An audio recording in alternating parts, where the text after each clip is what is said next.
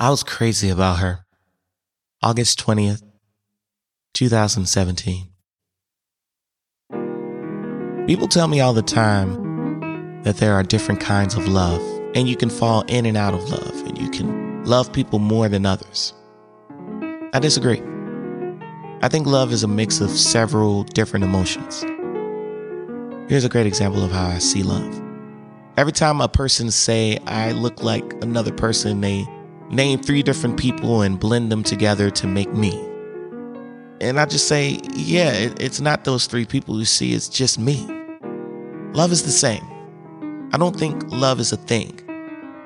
It's just happiness, sadness, jealousy, devotion, horrible, incredible, all rolled up in one. So the word love was just created to explain the craziness we go through for other people.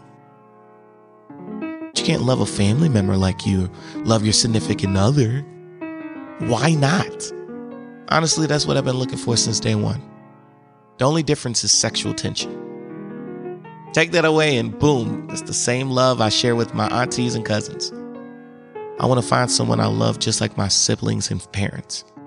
Someone I can be with, but also live independently from. Someone who cares about me, but can't stand my ass. Someone who talks to me about everything. I don't want a girlfriend whose friends know about our relationship more than I do.